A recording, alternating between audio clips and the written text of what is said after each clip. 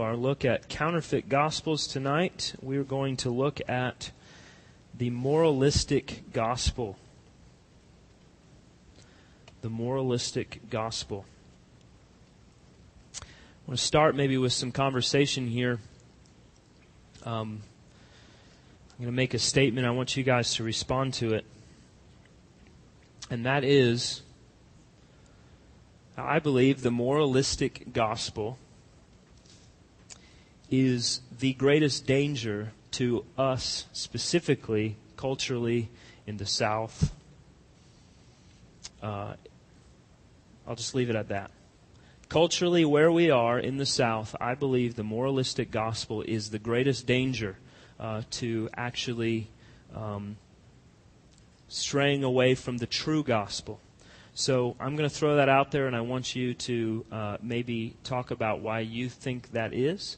Why do you think I'm turning to this one to say this is our greatest danger? What thoughts do you have about this?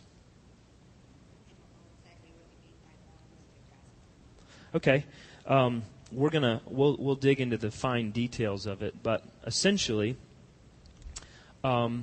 moralistic meaning that our gospel hope is based upon our ability to uphold certain moral values that we want to adhere to, whatever those are for individuals or a culture. So why would that be a specific danger for us in the American South in general?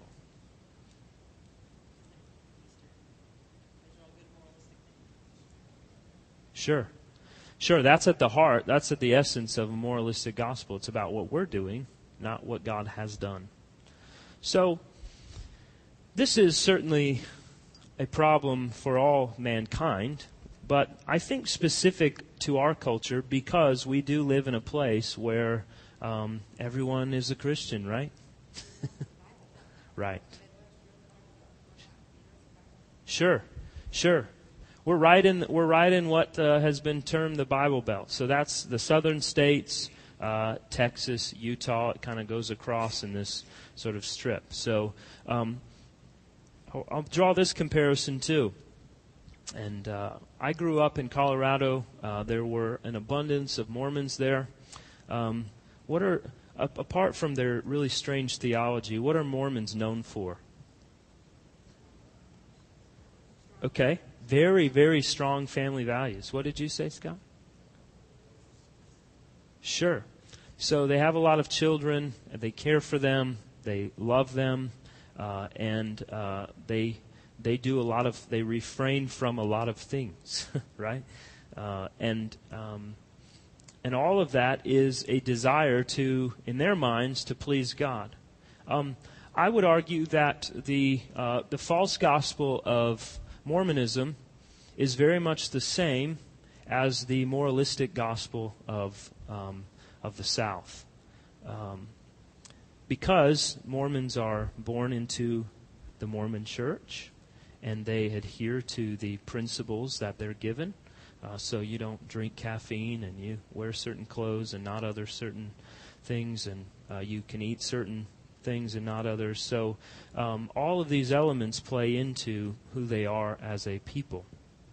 Very much, you can ask probably most of your neighbors, and most of them would tell you they are Christians.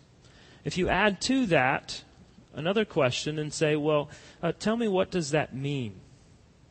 Well, what do most people around us think it means to be a Christian?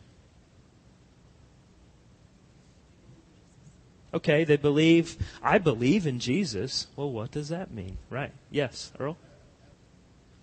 You believe. Yes, exactly. Yeah. I believe, or they'll even take it, I believe Jesus died for my sins. Okay. So it's a free pass to go do what I want. Right, what else? Okay, I was 6. I walked down the aisle of that Baptist church. I took the preacher's hand. I said a prayer, and the next week he baptized me. I am a Christian. Sure, absolutely. That certainly is the teaching of Roman Catholicism, and there are others that believe that if you're baptized as an infant, it really doesn't matter what goes on the rest of your life. When you die, you're good to go. I think we can sum it up like this. At least outwardly. And this is why it's such a farce, and everybody knows it, if you really think about it.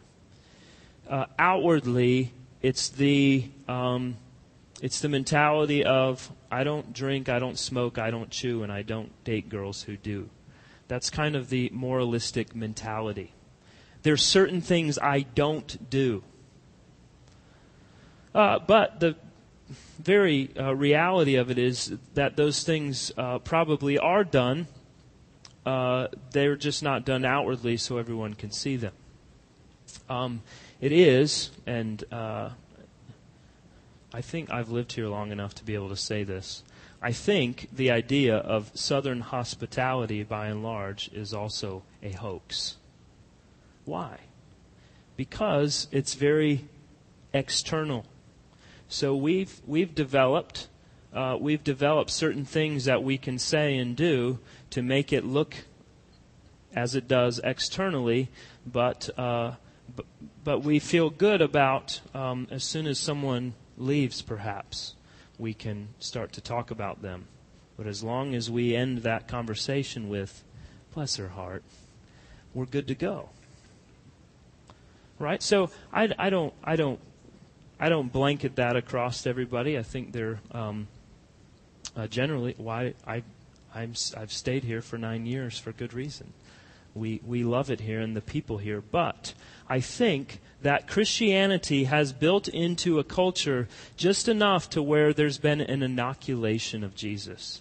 By that I mean, what's an inoculation? Well, when you get the smallpox vaccination, you get just a little bit of what's cowpox, really. They give you a tiny dose of it, so when the real thing comes, that your body is able to fight it off. We've been inoculated culturally with Jesus. Most people in our culture have had just enough Jesus to think they get it. But they've never actually gotten the real deal. And when the real deal comes, that inoculation fights it off. And that's where we are culturally. Now, part of this plays into where we are as mankind and our condition. As people who are born in the image of God, what are some of the absolutes that we are innately born with? There's certain things that we are always no matter our condition, we are going to say that certain things aren't fair, or certain things are good and certain things are bad. Why? What's going on in all of that? Why does a child, if something happens, a child says, "Oh, that's not fair"? Why do our children say that? Okay, maybe they're selfish. But what is going on? They are created in God's image, and God is what kind of God? He's jealous for His glory, but in the end, in some regard, God we would look at and say God is fair. Ultimately, He is, because God is just, right? As those created in God's image, we are created with a sense of justice. We want to see justice, and we talked about this last week, I believe. Why? Because God created us with that desire to see justice, because He desires justice. God will see perfect justice in the end. And so there is a sense of wanting certain things to be a certain way because God has created us in His image. The problem being that it's fallen, and as a result of it being fallen, it doesn't play itself out in the way that is biblical. So, let's look at some specifics of what moralism looks like and how it plays out in our lives. First is getting right with God without actually defining who God is. Maybe someone can share if you have an idea, or this is somewhere you've been. Who here thought they were a Christian before they actually were? Okay. Does anyone want to share what what was going on in your understanding. Why was that? So we, probably just enough Jesus to make us feel like everything's okay. So this is you both have defined exactly where we're at. That we have this idea that we need to do certain things to be right with God, but we don't actually know who God is. Why? Well, because knowing who God is takes a little bit of work. It takes a little bit of study. It takes some time to dig into the Scriptures and have a greater understanding of God's character, God's attributes, God's nature. Now, we are culturally, not just Southern, but American culture, we want everything that we want quickly, easily, and without too much pain to get there, right? So to put myself underneath anything that's going to expose to me the brokenness, the hurt, the shame, all of those things that exist as a result of my own sinful nature, I don't innately desire that. I don't want those things exposed. And so I will settle for something that will appease what I think is appropriate or necessary in order to please God. So church attendance. And maybe even on top of that, a Bible study once a week, a Sunday school class. I don't smoke. I don't drink alcohol. I don't do this. I don't do that. Whatever it is that I'm not doing these things, I am doing these things, I'm okay. But again, we're resting on this reality of what I'm doing. I have no clue about who God is. No idea about who God is. So often we will hear the language of maybe even repentance. We may hear the language of turn to Jesus, run to the cross, whatever it is, but why? What has He accomplished? What has He done? Who am I? What have I done?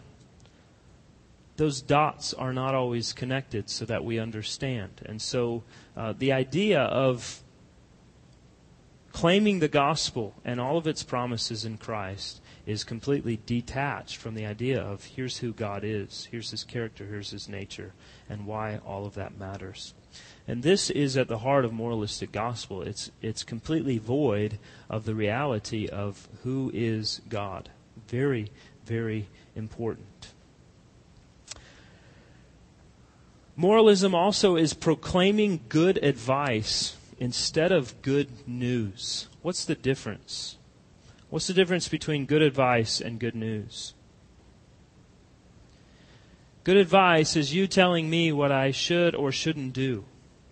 And maybe it is truly good. Maybe what you're telling me is wise and everything else. But something's missing, and that is the good news that it has already been done. It has already been done. So we'll hear a lot of things that is an emphasis on rules and other things that Christians should do to be good Christians, because morality has become the essence of Christianity. So we turn the good news into good advice. Very quickly we'll run from what a biblical passage actually says to hold up some moral objective, and once we hold that up, we're going to spend the next 30 minutes talking about how to adhere to that.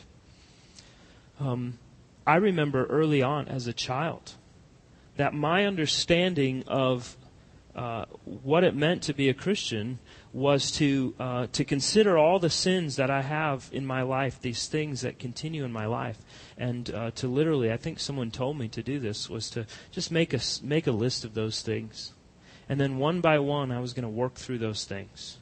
So if I had a specific, I don't know what sins you have at 10 years old. If I was lying all the time, I was going to write down lying. And so my objective was I was going to work hard to not lie anymore. Well, what's the problem with that? I'm going to fail. And what happens when my understanding of being a good Christian is not lying anymore and I fail? What happens? Okay, I've failed as a Christian, therefore God is upset with me. He's, give me one of these deals. He's angry with me. He's throwing his hands up saying, when are you going to get it? When are you going to figure it out? God is just kind of frustrated with me all the time because I can't live up to this standard. And so we've turned it into this, here's what we need to do, but the problem is that we're never going to get there. Now, let me give you some examples of what this looks like, because that's a pretty in-your-face one. But there's a difference between us saying, let's look at Ephesians chapter 6, what God says about the roles of wives and husbands and children. End of 5, beginning of 6. How is a wife to respond to her husband? How is a husband to respond to his wife? How are children supposed to respond to their parents? How are fathers supposed to respond to their children? All of this comes directly from the biblical text. There's a difference between that and saying, let's have a series on 5 ways that we can improve your family life, and in that we will maybe take a principle that we've derived from scriptures, perhaps, and we launch into a diatribe on practical advice of what we feel like that might look like. The problem is that we've divorced it from what the Word is saying. Here are the roles, and God is calling us to do those, and is giving us the grace in order to. And in the end, when we fail at them, He's saying Christ has accomplished all of this on our behalf. Versus, I'm going to give you my commentary on what I think is a good way to have your marriage going, not rooted in the Scriptures. This is what we need to constantly come back to, is moralism is ultimately not rooted in what the Bible is teaching. Moralism is rooted in the good advice of people who can make a list by which we can go by. It is list Christianity. I do these things, I don't do these things, I'll have a good marriage. If I do these things and don't do these things, I'll be a good parent. Or whatever it is, our legal hearts, our desire to please God by doing certain things and not doing others is always going to be at war against the good news of the gospel. It is good advice Christianity. So good advice sells books, but the gospel changes hearts. If you want good advice, you might as well just watch daily talk shows. Good advice is very popular. It's very popular. Many people turn to that. If you go to a bookstore, the section on good advice, self-help, is much larger than the section on biblical Christianity. And even in that, you've really got to search for the good stuff.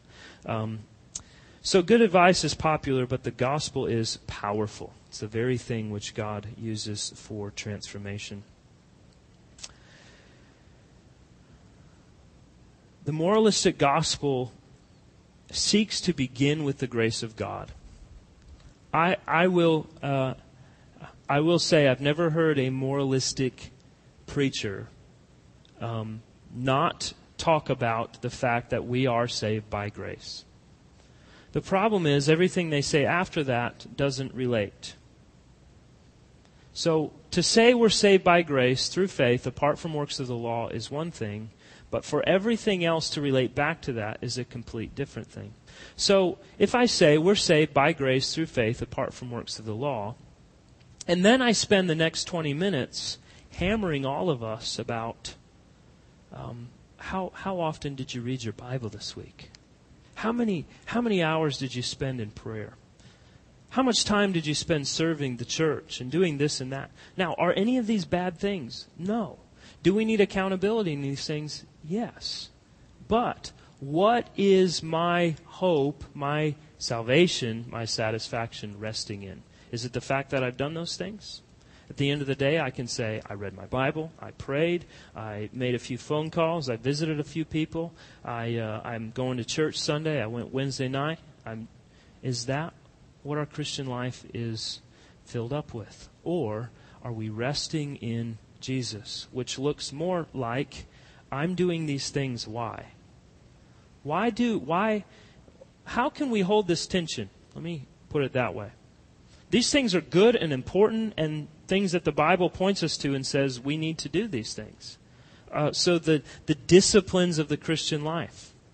How do we hold that tension with we're saved by grace through faith apart from works of the law? Same question Paul had to answer in Romans when they said, Paul, if this grace that you're preaching is true, then why don't we just go out and sin all the more so grace may abound? And he said, don't do that. By no means. So how does that tension get held? How do we do that? Okay, good. So the heart desire is very different. Earl, what were you going to say? Good. A while ago, I shared a quote from Martin Luther when a man came to him after preaching the grace of the gospel. And the man said, Martin, if what you're saying is true, then we can do whatever we please. And Martin responded, you're right. Now the question is, what do you please? In other words, am I pleased to do these things because they're causing me to know more of God, to love more of God, to walk in more obedience to God because that's my desire? Or is my desire to do these things that I can appease God, essentially get Him off my back? What are we doing then? When I'm doing something to please God, what is God's relationship to me all of a sudden? Okay, tit for tat, good. That's exactly right. I have put Him in my debt. God, I read my Bible every day. I pray every day. I teach Sunday school. I do this. I do that. Why am I suffering right now? Why am I going through financial hardship? Why this? Why that? Because now my salvation is rooted in my moralistic understanding.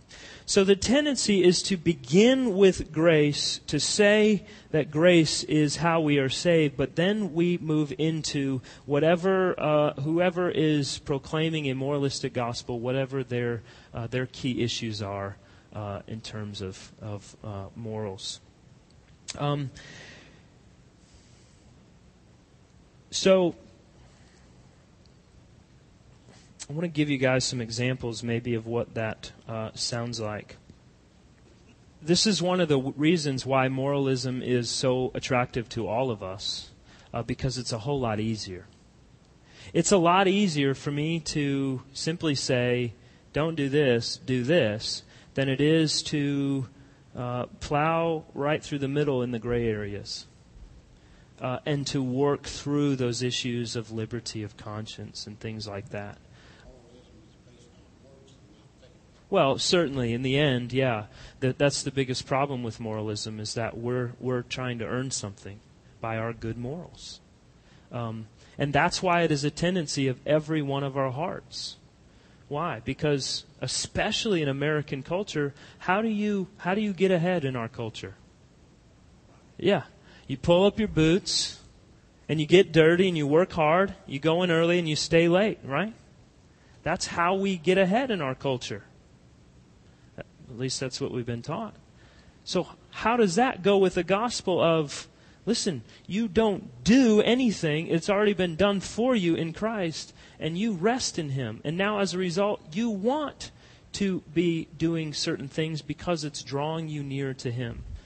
There's where the conflict seems to rest for us. Again, what is my motive? Why am I doing these certain things? Because my desire is there. I desire to read my Bible. I desire to be in prayer. I desire to be in the midst of God's people. Not, I'm doing these things so that God is pleased with me or something along those lines. Yeah, as we probably all tell our children, you don't want what's fair. You don't. What's fair? That I don't wake up tomorrow. What's fair is that God condemns me. So we don't want that. A couple weeks ago, I gave my students, I gave them a test, and they didn't do so hot. 2 of them did pretty well, but the rest didn't. And so I told them, I'll give you guys an opportunity to retake the test. If you don't want to, fine, I'll give you the grade you got. But you're going to get whatever grade you get on your retake.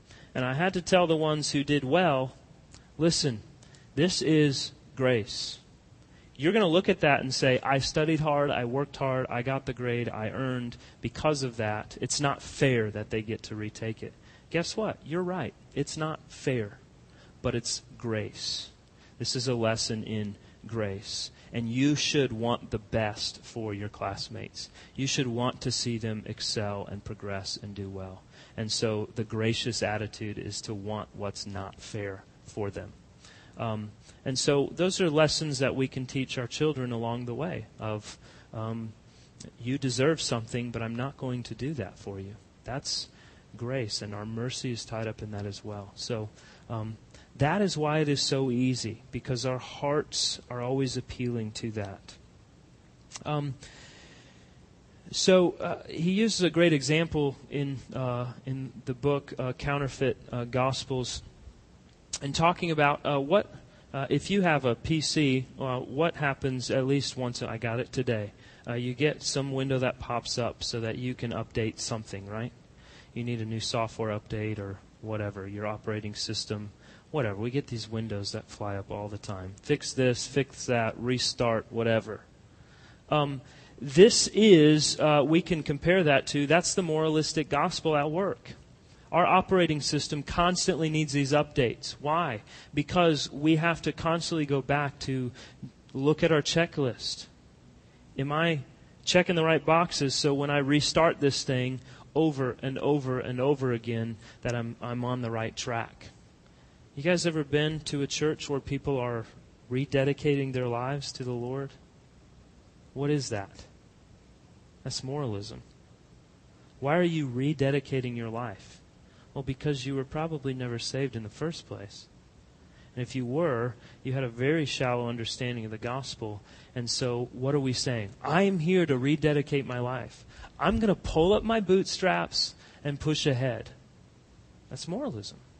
Anything rooted in the idea of I'm going to do better and try harder is moralism.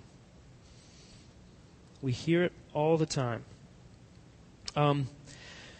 So it typically sounds something like, of course we are saved by grace, but.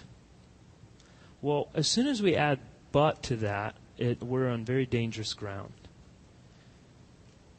Because according to Paul in Galatians, the gospel plus anything else is not the gospel at all. The gospel plus church attendance, the gospel plus Bible reading, the gospel plus fill in the blank, whatever it is for you, because we all have them. The gospel plus anything is no longer the gospel. Now, again, here's the danger of moralism. That plus whatever is usually something that is good and right. So, do Christians need to go to church? Well, yeah, you do. But is that the means for my salvation? No. We've taken these things and reversed the order. So what happens is, well, let's define 2 words. This will be very helpful. What is justification? So we are constantly going to seek to find reasons why we're doing certain things. We are going to seek to find reason for that, and then try to find some biblical evidence for it. When we talk in the biblical category of, if I say we are justified by faith, this is Paul's language, we are justified by faith, by grace through faith, apart from works of the law. What is he talking about there? So we are, this is a justification, this is a legal term. There is a legal transaction that has taken place in the cosmic courtroom. We are justified. We are made right before God. How? Okay, through Jesus, what has He done? He's died in our place. He's taken the penalty from us. But what makes us right before God? It's not just that Jesus took the wrath. That's the atonement. My sins have been atoned for. But then what? Earl? Okay, so He perfectly kept the law on my behalf and has given me something. What is it? His righteousness. Right. So, I'm not made righteous. I'm not a righteous person, and you aren't either. But I am declared righteous. So justification is the fact that my sins have been paid for, atoned for in Christ, and His righteousness has been given to me. So when the Father looks upon me, He says, not guilty, you are meeting my standard of perfection. Because I did it? No, but because Christ did it for me. And therefore it is His judgment on me, is righteousness. The imputation of Christ's righteousness.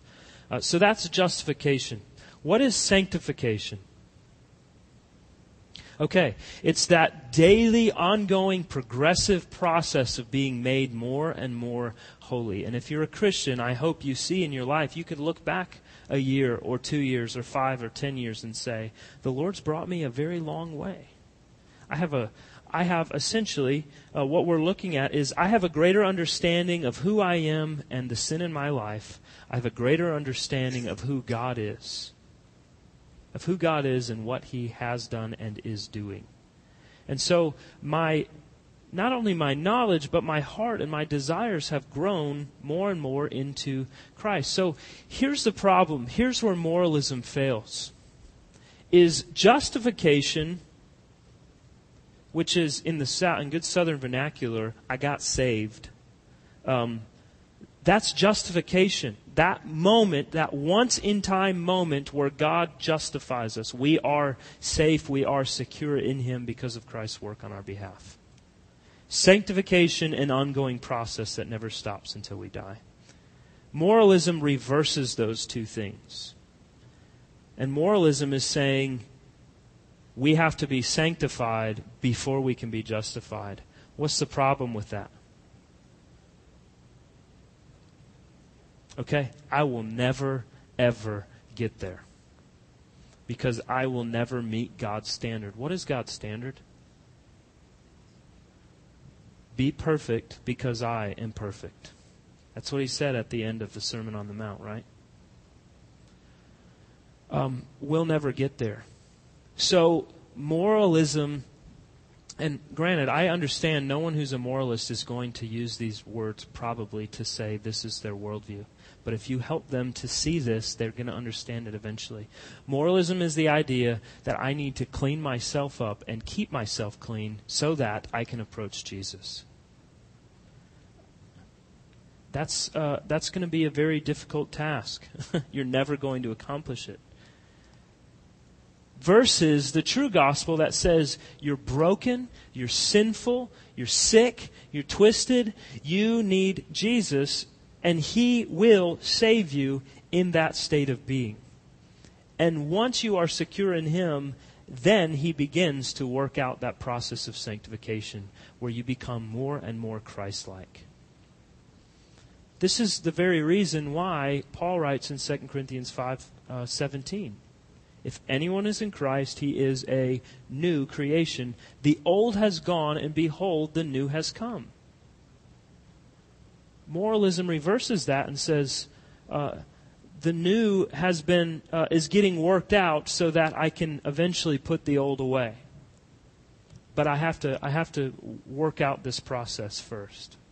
So the story of the moralistic gospel is our sinful condition is the individual sins that we commit. There's a huge difference. Gospel, biblical Christianity is that our problem is sin, singular. We are sinful creatures and we operate in our nature of sin. Moralism's problem is sins, plural. So there's certain things I do that I just need to work through and get rid of. Huge difference. So the moralistic gospel is that we commit individual sins, and that's a problem. So redemption, our salvation, comes through sheer willpower and determination that I'm going to do better and try harder. So the good news is spiritual instruction about what we can do to win God's favor and blessing on our earthly endeavors. So the gospel then gets spiritualized in a lot of ways. Moralism would take a story like Jesus on the boat with the disciples. Jesus is sleeping at the front of the boat. The wind and the waves are making a very tempestuous, it's one of my favorite Bible words, seas. They're getting tossed to and fro. Water's coming on board. Jesus wakes up. What's he do? He calms the wind and the waves. And what do the disciples say? Who is this man? Can even the wind and the waves obey him? What is that? Just someone tell us, what is that story about? Why is that in the Bible? What is God showing us through that story? Okay, sure, good. So that's one principle from it, that the disciples looked at all this, they've seen all these things, and in the end, they still didn't get it completely. Good. What else? What's the grand big picture? Here's what this story is in the Bible about. What are we seeing here? The big picture is Jesus is God. Jesus has the power to do this. Have you ever heard something along these lines? Well, this story teaches us that when the seas are rising and the waves are beating down on us in our lives, that Jesus is going to be the one to come and help us calm the seas. We've spiritualized the gospel. We've spiritualized this story. Now who's it about? Is it about the power and force and ability of Jesus? No, now it's about me. And Jesus doing something to make me feel better and to make me get to a place where everything can be worked out for my satisfaction and my joy. It's no longer about the power of God. It's no longer about the power of Christ. So moralism will constantly do that because we have to get it back to a place where, I have these problems. I can't get rid of them. Very well, Jesus is going to help me sort all of that out in the end because he's going to calm my storms. David and Goliath is not about the power that God displays through David and defeating Goliath. It's a story that we moralize to say, so what are the giants in your life? How are you going to knock down the giants in your life? The story of Noah's Ark, how is that taught to children in the end, typically? What is that about? Is it about the fact that people were wicked and God wanted to eliminate all the earth, but he had grace, and in the end he saved a specific people that were a remnant that he would carry on the lineage through? Is that the story our children typically get when we understand Noah's Ark? That's right. Paul was in prison saying, I can go through this because Christ is with me, and I'm enduring all of this because I was proclaiming the gospel and now I'm being persecuted. I can persevere in persecution because of the strength that Christ provides. So I tell my students at the school, the way that we use it typically is, what if two boxers are about to get into the ring and on both of their robes they have Philippians 4:13 embroidered? Who wins? Does one of them not believe as much as the other? That's not what the verse is about. So sure, we've spiritualized this to the point of saying this is all about me and not about what God has done and is doing. So we're about out of time. Let me share this with you. A good definition here for us to think on.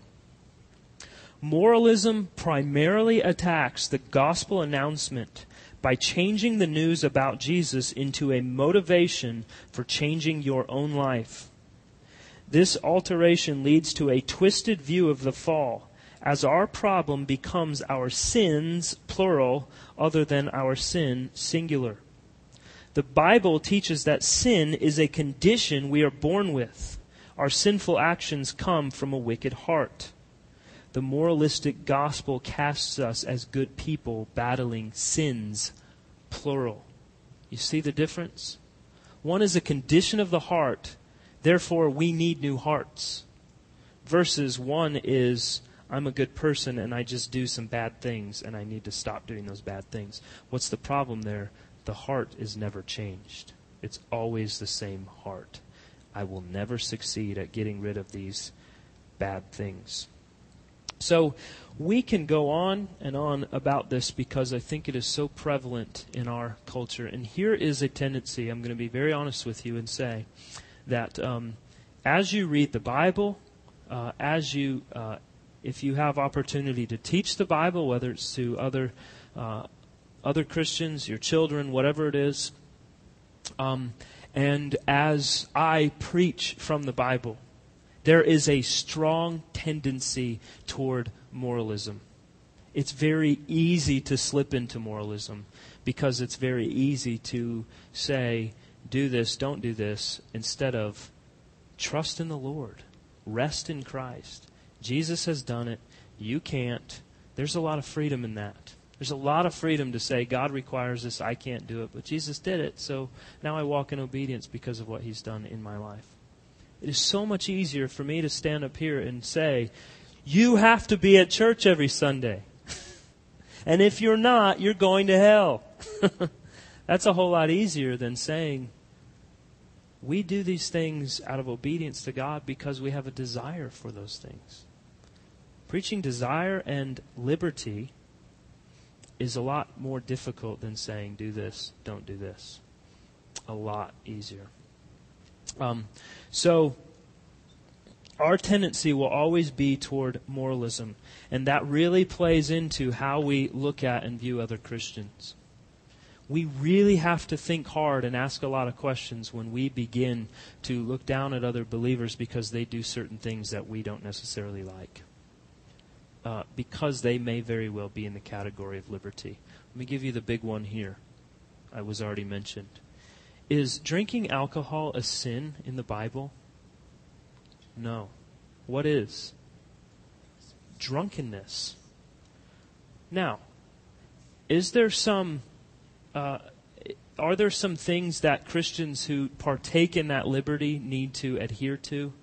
Yes. They need to watch out for their weaker brother. They need not tempt others by what they're doing. They need to know who's around and what they're doing. The burden lies on them to be very, very careful about utilizing that liberty. And when they are, that they're very careful that they're not slipping into sin, which is drunkenness. But if you don't drink at all, and you go to a Christian's house and you see that they have alcohol in the refrigerator, is the response, I don't drink, therefore I saw beer in your fridge and you're making me sin? Or you're in sin because I don't drink? No, not at all.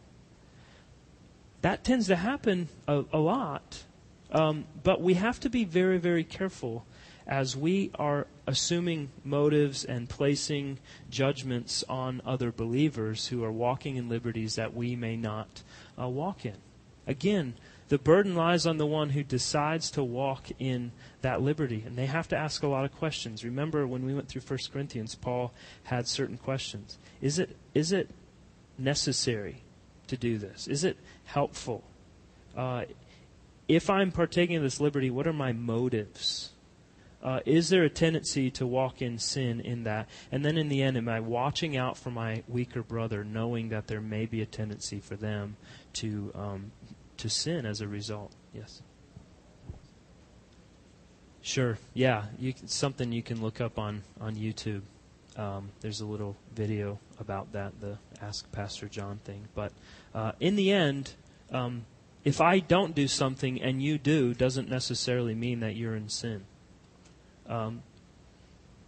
We'll leave it at that. We have to be very careful because that is the moralistic tendency. Any other thoughts or questions before we go? We could probably do a whole series on this counterfeit because it's so prevalent. This, I think, rests for most people. We live in a country that, what is it? I forget, the last poll was 70% of people or something say they're Christians. I think this is what the majority of that 70% rests on, moralism. I heard Todd Friel, I don't know if you guys know who he is. He has a radio show called Wretched Radio. He was talking the other day. He said, I assume there are about 6-7% of Americans are actually Christians. That's a sure indication that our neighbors probably are not the Christians that they say they are. Not to look at them down our noses and say, I'm a believer and you're not. But it should motivate a genuine desire to help them see the true gospel. To understand that just because you think you are a good person living a good life doesn't mean you are right with God. That requires repentance and faith and resting in Christ. So this is a very important one. I reference it often, either by name or at least in description in my preaching. I'm sure you've noticed that from time to time. So this is what we're talking about. We could go on and on about this and spend many weeks talking about moralism, but I think we have the basic foundation there. So let's pray. We're out of time. Lord, thank you. Thank you that you have revealed in your word what the gospel is. That we need not be left to wonder, to search, to guess, to make attempts, but that you have clearly laid out for us what the gospel is, and that you have. By your grace, you have decided to illumine that truth for us by the power of the Holy Spirit to make known to us what the gospel is. Lord, not one of us in here is worthy of that. I pray, Lord, that not one of us has any inkling of a thought that we are worthy of that. Lord, so I pray that understanding false gospels will motivate certain things within us. That our desire will be to be all the more adamant about understanding and resting in the truth of the gospel. That we will be all the more adamant about seeing others who are walking in a false understanding of the gospel rescued from that false teaching, from that false understanding. Lord, I pray for those in our community, our neighbors, our friends that are inoculated with Jesus, who are not truly in Christ, that we could help them to see and understand their need for the true gospel, that they would repent of their sin and rest in Christ, not seeking to clean themselves up, but to run to Jesus who can clean them up and sanctify them and make them to be holy before you. Lord, help us to see that need, to understand it, and to be all the more zealous to see men and women cling to the true Jesus. Lord, I pray that those men whom you have in your churches to preach the gospel, that you would make them faithful ministers of the true gospel, and that the tendency toward moralism would be snuffed out of our minds, of our sermon notes, or whatever it is that we are doing to prepare, that your people are hearing the pure, unadulterated gospel and not some counterfeit that we've manufactured out of our legal hearts and our legal tendency to give do's and don'ts. Lord, help us to be obedient to your word, not because we want to put you in our debt, but rather out of a desire to know more of you, to walk in a pure relationship with you, knowing that what you have commanded of us is for our good, for our joy, and so that you would be glorified through us. Ultimately, Lord, let that be our desire, that you are glorified and we are not, that your power is made perfect in our weakness, and that when we are weak, we are humble. And when we are humble, that we are strong because we are in Christ, who has accomplished all for us on our behalf. We love you, Lord. We thank you for your word. I thank you for this time. And we pray all this in Jesus' name. Amen.